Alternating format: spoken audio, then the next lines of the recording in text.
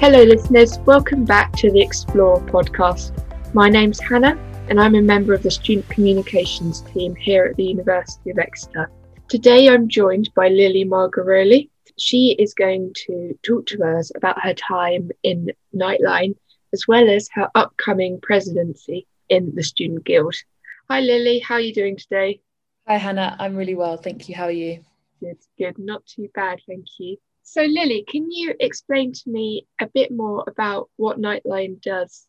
Of course. So I think the easiest way to kind of explain what Nightline does is we're quite similar to the Samaritans, because most people kind of understand or know about Samaritans, but we are run entirely by student volunteers and just for students. So we're run fully by Exeter University students, and the service is available to Exeter University students. I mean, I guess it's kind of easier to explain, like in normal times, what we do. Obviously, we've had to change a fair amount due to COVID, but like the core principles of our service have remained the same. So in normal times, we operate a phone line from 8 p.m. until 8 a.m. every night of term. Now that's run by anonymous listening volunteers, so no one knows who they are, and obviously by virtue of the fact that I'm doing this and talking about it, I'm not one of those listening volunteers. So our committee is public facing and they're no longer on the phones, so it's run completely by like anonymous listeners and it's fully confidential. And effectively what the listening volunteers will do is just listen and have a conversation with callers. Now that can be anything from sort of anxiety, stress surrounding university life or home life or anything, or it can just be people a bit lonely, want to chat. And before COVID, often people coming home from a night out, wanting someone on the end of the phone to talk to. Since COVID, we have had to change because access to our office has been limited, and due to volunteers not always being based in Exeter and all of that kind of stuff and those sorts of complications, we have had to change how our service operates. So at the moment we're not running a phone line, but what we are doing is running an instant messaging service from 8 p.m. until 1 a.m. every night of term. That way it's just really much safer for our volunteers, and also means our volunteers don't necessarily need to be based in Exeter. So yeah, that's what we're doing due to COVID. Hopefully with restrictions easing and stuff, we will be able to get back to our normal operations. But yeah, we just have to play that by ear, I guess. Thank you. I was going to ask you how much of an impact the pandemic has had, and you've talked about the logistics, but it had changed the experience of Nightline as someone very much involved in the heart of it. I think it's brought to light just how important sort of student to student support is, because what's really important is that we're a non-advisory service. So our listening volunteers won't give advice to students who are calling about certain concerns. They will just ask those open questions, show empathy and have a conversation. And to be honest, during the pandemic and you know that's continuing now, there isn't really a lot of advice that can be given because none of us really know what exactly is happening, what's right and what's wrong. So I think it's just highlighted how important that is and how important those sorts of conversations and connections with fellow students are, and how much it can improve someone's sort of challenge, struggle, or just day-to-day life just by having a simple conversation with someone who's just going to sit and listen and not judge and not advise, and just sort of ask questions and have that open conversation with them about whatever it is that they want to talk about. But to get to that step, obviously it can feel quite daunting or scary to reach out and to seek support. Would you have any advice for people on how they might approach that? Yeah, I think that you're 100% right. That first step is often the biggest challenge, you know, whatever the service is, not necessarily Nightline. But in terms of Nightline, what I would say is that if you do open up the instant messaging service, or when we're back to phones, or you phone up and it's not for you, you can ultimately just click off the chat or put the phone down, and that's absolutely fine. And you know, that happens and that's fine. You've tried it, it's not for you, you're a bit nervous, that's absolutely okay. That doesn't mean anything. It doesn't mean you failed. It doesn't mean something's gone wrong. It just means you tried something and it actually wasn't for you, and that's absolutely fine. But again, I completely understand that that's probably not going to be enough to convince some people to pick up the phone or, you know, send the message or whatever it is that they might be doing to seek help. But I do think that even the act of looking for help and seeking help, even if you don't necessarily find the support that you need from whatever its service is that you're reaching out to, just the act of doing that can make you feel better, because it makes you feel like you have taken a step in the right direction towards feeling better. So I think just try your best in whatever small way it might be to reach out for help to do that, because I do think that it will make you feel better. I completely agree. Yeah, that's really good advice. Thank you, Lily, for sharing that. I'm curious what brought you to Nightline in the first place, if you don't mind talking about that with us. Yeah, of course. So I think it's quite a difficult question, I guess, because I mean, Sorry. No, it's fine, because I mean, ultimately the answer is simple. Nightline volunteers want to help people. I mean, I'm sure you and anyone listening could have guessed that. I think for me, I had and I still do, I'm very aware that the situation that I'm in with my friends, my family, the people around me is extremely lucky, and I'm extremely privileged to have people around me who I can turn to and I can talk to about anything. And there's a listening ear there, and I was just so aware of how lucky I was to have that, and also to have been around other people throughout school and growing up and life just in general who didn't have that, and how much of an impact that had on them when they did just need to voice some concerns with someone. It just struck me that because of how lucky I was, I should do something, and I had the capacity to do something. And I guess that's why I wanted to, just to be part of a support system and network for people who didn't necessarily have that in other areas of their life. And I think it goes back to your answer earlier about accessing it when you need it and you're feeling a bit daunted by it. Just having that first conversation and getting the thoughts out of your head and into the air, I think is just so important. And, you know, it's such a valuable service that Nightline provides and that you're involved in. Yeah, exactly. It's not about being, I mean, none of the volunteers are professional counsellors or, you know, have professional training, they have training, but it's not like a professional qualification, sorry. But in the same way that you'd speak to family and friends, I mean, they don't have, presumably most family and friends don't have those qualifications either, but it doesn't take away from the fact that just voicing your concerns and sharing things with someone else can be so useful for just sorting out your mind and what you're thinking about and what you're going through. Yeah, it's like letting the pressure off a bottle of Coke or something. Yeah, exactly. You mentioned the training that's involved, and I wondered if you could tell us a bit about that. Perhaps if anyone's listening and is considering becoming involved in Nightline, what the process is and what they'd learn to equip themselves to do the job.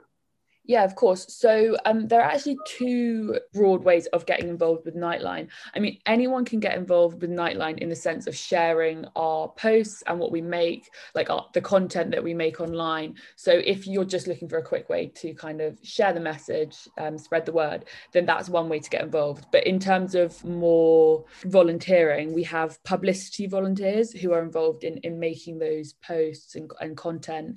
And we have listening volunteers. Both receive training for their respective roles. The listening volunteer training is slightly more, not intense, but I guess it's just a bit longer and we cover a bit more. So to be a listening volunteer, you apply and go through that application process. Generally, we are oversubscribed in terms of how many people want to volunteer compared to the places that we have for volunteers. And then once you get through that process, there's, depending on the situation with COVID and sort of room booking availability, those boring logistical sides of things, there's 1 to 2 days of training, which you're going through PowerPoints, policies, kind of all the different eventualities that might happen when you're a volunteer. internal rules and policies that we have and that the Nightline Association has to do with all those different call types. There's a lot of opportunity to practice call taking, asking open questions, speaking to people who maybe aren't making a lot of sense. So yeah, all the different eventualities are covered in that training. And then there's also kind of the next steps of that are actually doing practice calls with members of committee who are there to kind of guide you and support you and give you pointers on how to improve. And then after those practice calls, then you are able to be like a full volunteer. So that's the initial training process. But then throughout the year, we have training from external groups coming in, and those are to do with more like specialized areas, which we don't cover in as much depth in the initial training. So that can be things like bereavement, LGBTQ plus issues. We've had conversations with the chaplaincy surrounding faith and how that can affect people, and how to be as empathetic as possible and understanding as possible of the different things which may come up with someone who has a specific type of faith or is struggling with their faith. So yeah, I think that the training that we give is pretty broad. And also, if at any point a volunteer feels like they need a bit of extra help with a certain area, then that's absolutely fine, and they can get one-on-one sessions with our training officers to get that support. That sounds really great, very comprehensive. Is there an area which you've learned things about that surprised you or you didn't expect to learn when you joined Nightline? I think you're always learning, and also you learn a lot from other volunteers as well, because there is diverse range of people in all sorts of ways who here. So there's a lot of learning there. I think I learned probably the most with having conversations with the chaplaincy, just in terms of that being an area which I didn't necessarily know a lot about, both in terms of different faith and the sort of the ways that we can approach different faith groups to make sure that we're being as inclusive as possible as an organisation, but also just in terms of what the chaplaincy do within the university, like what our chaplains do. It was really interesting to learn about that and get to know the chaplains, and they actually have quite a big role within supporting committee members of Nightline, and they're always ready to have a chat with us about anything that might be concerning us about anything, whether that's Nightline related, uni related, life. So that's been a real privilege actually to get to know the chaplaincy more. Yeah, the chaplaincy are great. I've had a few interactions with them. They've helped us with Mind Over Natter, the wellbeing talk series that we also run. So yeah, I agree with that. So obviously Nightline isn't just exclusive to the University of Exeter. It's run across different universities across the country. Is there much interaction between the different departments, as it were? Yeah, so Nightline is run at most universities in the UK. I don't want to say all, but I know it is most. And I think there's actually, I was having a conversation with Nanako, who is the other co-president of Nightline, who continues to be absolutely incredible. And she was mentioning that I think there's actually a Nightline in Germany. I'm not really sure how that fits in with the association, but they are accredited to the Nightline Association. So that's quite cool. But yeah, we do have a sister Nightline, and we have like a regional group, and we chat with the other committees of the Nightline, say at Bristol or Bath or Cardiff. And, you know, if especially during the beginning of the pandemic and as sort of restrictions and stuff have changed, it's been great to chat to them about what they're doing. And, you know, we'll offer maybe a bit of advice about what we've done and what we've found to be successful. And they'll tell us what they've done and what tips they have for the various challenges that we might be facing. So yeah, there is quite a big community, and everyone really wants to help each other, and we all learn from what different Nightlines are doing and kind of try to take bits of inspiration and bring that into our Nightline and yeah, sort of grow from that. Great, that sounds very cool. I love that interconnectedness across the universities. You recently won a couple of awards, I believe, the Exeter University Nightline. How did that come about? Yes, so we won the best publicity campaign event for the Mental Health Ally Scheme, which we ran in February, which was a week or 5 days worth of events on supporting yourself and supporting others and sort of learning about wellbeing tips for coping and also how to be more empathetic. And then we won for best volunteer welfare, because this year, and actually kind of coming from the last question as well, we worked with some other Nightlines at other universities to learn about how they ran their volunteer welfare to sort of improve ours. And we have set up as quite a comprehensive scheme of checking in very regularly with our volunteers to make sure that they're doing okay, to give them any additional support that they need, just to open the door to have conversations about anything and everything. And we've also been supported a lot by the chaplaincy for that as well, to offer any volunteers that sort of additional avenue for having those conversations if they want to speak to someone outside of the organisation of Nightline. So normally the awards would have been at the conference, which is an in-person thing normally, but that wasn't in person, obviously. So that was all run online over Zoom, and that's when they read out the winners. So yeah, we were really, really chuffed. It's really nice to be recognised. Ultimately, we don't do it for recognition, but we're human at the end of the day, and a bit of recognition and winning a prize, you can't beat it, really. Great for everyone involved to get that recognition, as you say. Were there any other things you learned from the other publicity campaign events that were held by other universities? So, gosh, I'm trying to think, because the last few years of all the Nightline things, it kind of blur into one.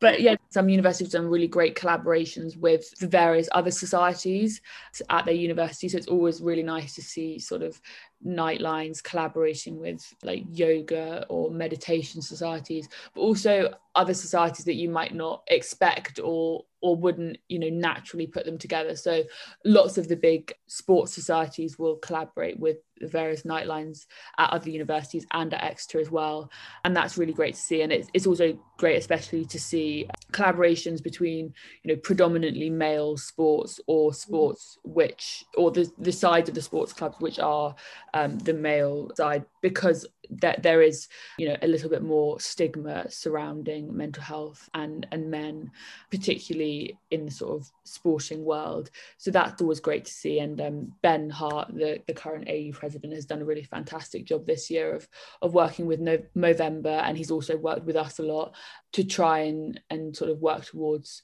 improving that stigma and just opening up those conversations for boys and men. Yeah. So having worked with Ben on that, have you had any thoughts or feelings as to why that is? There's more of a stigma around mental health with men. I think there is this sort of, and it's not just men, it's sort of widespread, but I think it typically within groups of men is just this mentality of kind of, head down, weather the storm, and we'll get through it, which, it's admirable to kind of have that mentality, but often actually just taking a step back and opening up and having a conversation and saying, I'm not doing too great, I'm struggling, such and such is worrying me, or I haven't been able to get rid of this sort of anxious feeling. Actually having that conversation, not necessarily going any further than just talking about it, can mean that you don't need to weather the storm. The storm sort of goes away, or at least lightens a bit. The reasons for this stigma probably trace back years and years and years and years and years back to sort of prehistoric times even. So I'm not sure I'm probably best suited to answer that question, but I think things are improving, and I think things are definitely getting better, and I think definitely within the university setting, at least, all these schemes that are popping up and people like Ben getting so involved, and the different sports clubs getting so involved in working towards improving these conversations, or just increasing the amount of conversations that are being had, is a real positive. So although I'm not sure where it stems from, I'm sure that it's getting better. So I was pleased for you to hear that you've been elected as Guild President at the University of Exeter, starting some point early July. I think we haven't had our exact dates through yet, but it's early July. Yeah, that's when the handover is, and then I'll be vigorously learning from Sunday and shadowing her and the other officers to try and pick up all those tips and tricks which they've amassed over the years. Exciting times ahead. Yeah. So what I was wondering is what you're going to take with you from your time in Nightline to your presidency, and how you think it's going to influence your role there. So I think the main thing that I will take from my time at Nightline, and not just to the role that I will be taking on next year, but with me for the rest of my life, will be having good listening skills. I don't think I really realised that being a good listener is about a lot more than just sort of not saying anything. There are lots of other things which you can do to help facilitate a fruitful conversation with someone, whether that means that you're helping them get something off their chest, or hearing ideas about projects, or whatever it might be. And I think the skills that I've learned in that area will be really useful, because I think ultimately I do not know the experiences of all the students, and I can't speak, for every student, but I do need to listen to students who have concerns, and I need to be able to listen really well and help them tell me what their concerns are, and learn from them. So I think that's something that I'm going to take forward, and hopefully will sort of stand me in good stead, at least in that specific part of the role, which is sort of listening and then sort of advocating for student needs. I think in terms of influencing my time in the role, I guess that sort of ability to listen, and also the different people that I've worked with throughout my time at Nightline, the different student groups, I think it's just given me quite a good idea of the breadth of incredible people that we have here at the university, and how that can lead to really amazing collaborations and projects and exciting things happening, just because there is such a range of ideas and experiences within the student body. So yeah, I'm hoping that my sort of ability to listen, and also knowledge of different groups within the university, will sort of play together to help me do that. I think you touched on a really important point there around the listening, and it's something that we could all improve on and use in our daily lives. So would you have any tips from your time in Nightline which you could share? Okay, so I think two big ones for being a good listener and having good productive conversations, and not productive in the sort of different as you're trying to produce something way, but just like it's a good conversation. So I think the first one is to mirror someone's language, or pick up on specific terms and words that someone has used, and use them in your next sort of like question, or in your answer to their question. It shows that you're really listening and paying attention to what they're saying, and it also helps make them feel a bit more comfortable, because you're using like language that they understand and are familiar and comfortable with. And also sort of within that tip, then if you don't understand a word, a term, a phrase, or how it's being used in a specific context, ask, because again, that shows you're really listening and you're in the conversation to fully engage with the conversation. And obviously you cannot engage with a conversation if you're not really understanding what the other person is saying. So that's one tip. And then the other tip is, although it can be awkward, it's like leaving silences when someone's talking.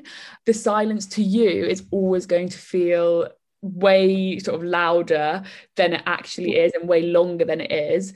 But if someone's saying something, and this is especially if someone's kind of upset or anxious, after you think that they've sort of finished answering your question, if the question is, why do you feel this way, for example, and they've said something, and then they've kind of stopped talking, just sort of count to 5, count to 10 in your head, because chances are they will start talking again, because they have got more to say, but they don't know if they're like able to say it. Whereas if you start another line of questioning, or you kind of change the trajectory of the conversation, whatever it was that they might have said, they probably aren't going to say again. And it's really hard to do, and it does feel awkward for you, but the other person probably doesn't feel awkward, and the other person probably won't ever think, oh gosh, that was a long silence. It's something which you can get better with practice, and it will feel less awkward with practice. But for me, it's amazing like how much better a conversation can be, especially with someone who's struggling, if you do leave those silences, because it does just allow them that extra bit of space to kind of get out whatever it is that's on their chest. I think that counting to 10 tip is really good advice, because those silences can feel really, really long. But I do think you're right, and it's important to leave them and allow them. So thank you for sharing that. Is there anything else you'd like to say to listeners? What I would say is, well, try not to be too hard on yourself. I have extended almost every deadline that I have had this year by 3 weeks, which is the maximum amount, if anyone's wondering. And, you know, not that I'm sort of should be anyone's like aim to sort of be, oh, if Lily's done that, then that's fine. But just to say that, you know, lots of people are extending everything that they can to just get that extra bit of time, and that's absolutely fine. Don't feel like you failed if you have had to do that. Equally with the dissertation, you know, there is the option to push that to August if you need to. Don't feel like that's a failure if that's what you have to do. We've been through a lot this year, and I think just getting to this point is absolutely incredible. Whether you've had to pause your studies, you know, even dropping out, or you've just managed to sort of get by as best you can, whatever you've done to get to this point is amazing. And then the other thing that I keep telling myself, and I have to repeat this to myself every day, is that done is better than perfect. Yes, my work might not be perfect, but it's not going to be, but just getting something on the page and getting it done is going to be a lot better than me agonizing over every word trying to reach perfection, which in reality isn't really possible anyway. So yeah, done is better than perfect. Keep telling yourself that. Thanks, Lily. That's a great mantra as I approach another deadline. And thank you for being so honest and brave with your own experiences of deadlines. I think that will be really helpful. So we'll leave it there for now, but we'll definitely catch up with you again once you take up office, as it were. Yeah, we look forward to speaking to you in the future. Awesome. Well, it's been great chatting to you today, Hannah, and I hope people have enjoyed listening. Great. Thank you, Lily. Bye. If any issues have arisen for you as a result of listening to this podcast, or if you feel like you need some extra support, please get in touch with your GP or wellbeing services.